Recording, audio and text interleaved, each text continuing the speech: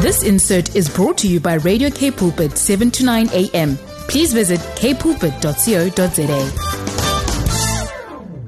Hello listeners, Rodney Brown speaking, and as always, it's good to be with you today. I've got a little reading today from the book of Isaiah chapter 53, and I want to read verses 5 to 7, which says, "He was wounded for our transgressions, he was bruised for our iniquities. The chastisement for our peace was upon him, and by his stripes we are healed. All we like sheep have gone astray. We have turned every one to his own way, and the Lord has laid on him the iniquity of us all. He was oppressed, and he was afflicted, yet he opened not his mouth. He was led as a lamb to the slaughter, and as a sheep before its shearers is silent, so he opened not his mouth."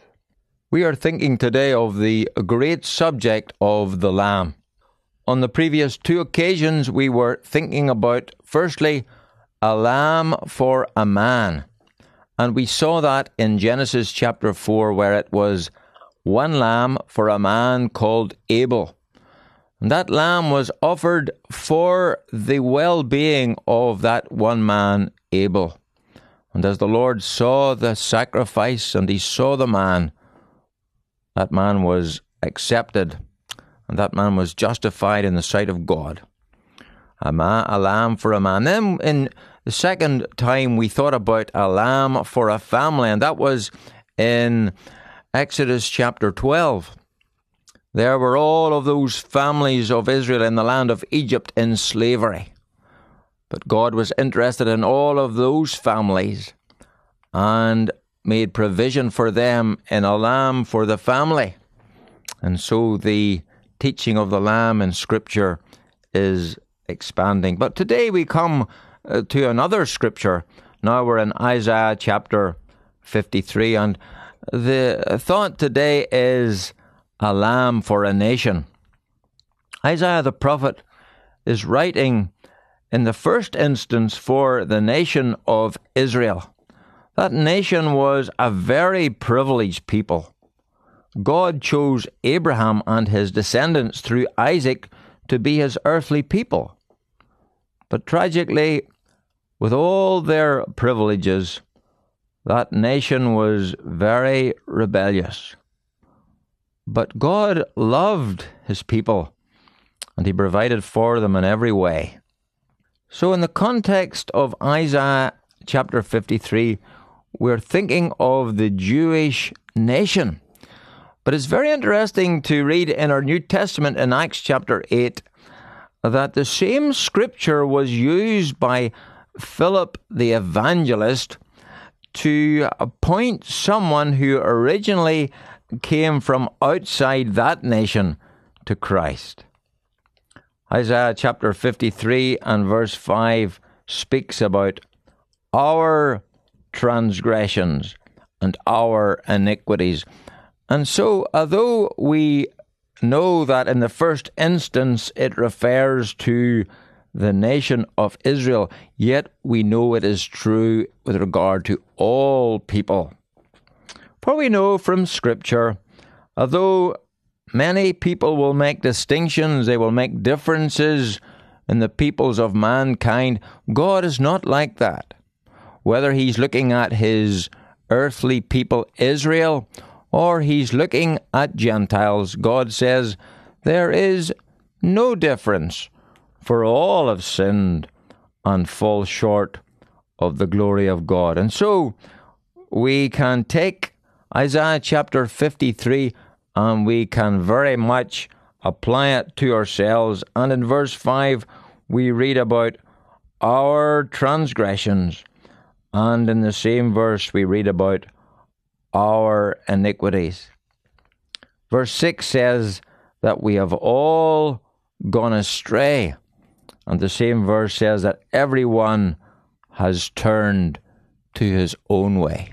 Is it not true, as we think of our own lives, that So often we have gone astray. So often we turn to our own way. We do our own thing, not regarding what God's will is, not wanting what we know He wants for us. And so it says we have turned everyone to his own way. And so we're sinful people. But we read verse 5, and it says this.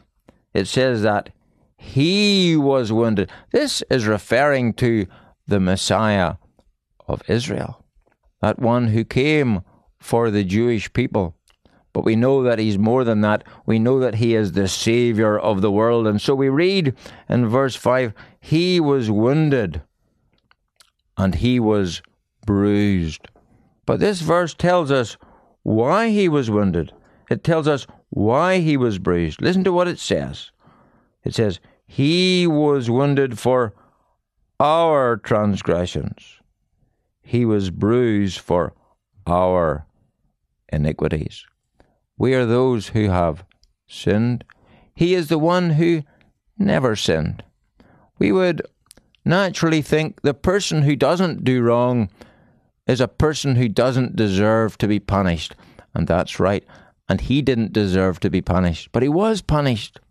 He was punished at Calvary's cross. And when He was there, here we read how that He was wounded for our transgressions, and He was bruised for our iniquities.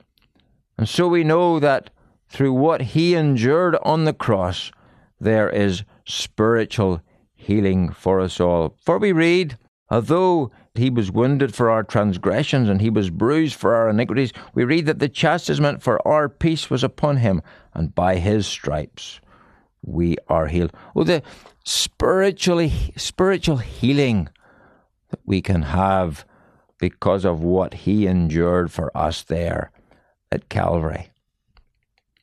When the man in Acts chapter 8 that I've referred to already was spoken to by Philip the evangelist, and when he heard the message of Jesus Christ being preached to him from Isaiah chapter 53, we read of his response.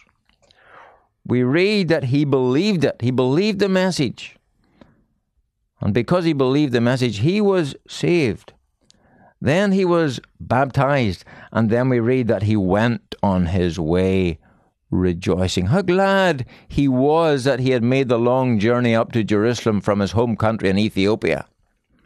And how glad that he had obtained a copy of the Holy Scriptures, specifically Isaiah chapter 53. How glad he was that there was a man who could tell him, who could explain to him the meaning of Isaiah chapter 53.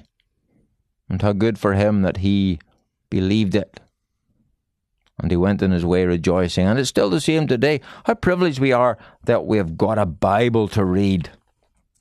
And that the Bible presents to us the person of Jesus Christ, the Son of God, the Lamb of God.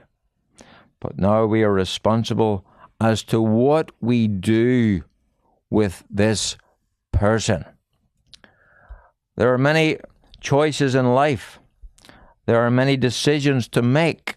Some are very unimportant and others more important. But how important is this one? What we're going to do with this person. Remember that Pilate asked the question, what shall I do with Jesus?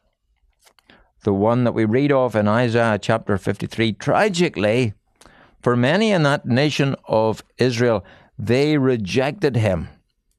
But there were those who believed in Him. They received Him. But what about us today? Oh, how good if we would be like the man in Acts chapter 8 who heard the message about Jesus Christ from Isaiah chapter 53. Hear of it, believe in Him, be obedient in baptism, and go on our way rejoicing. Thank you for listening today. If you would like to contact me, you can do so by email. My address is rodwbrown@gmail.com. This insert was brought to you by Radio K Pulpit, 7 to 9 a.m. Please visit kpulpit.co.za.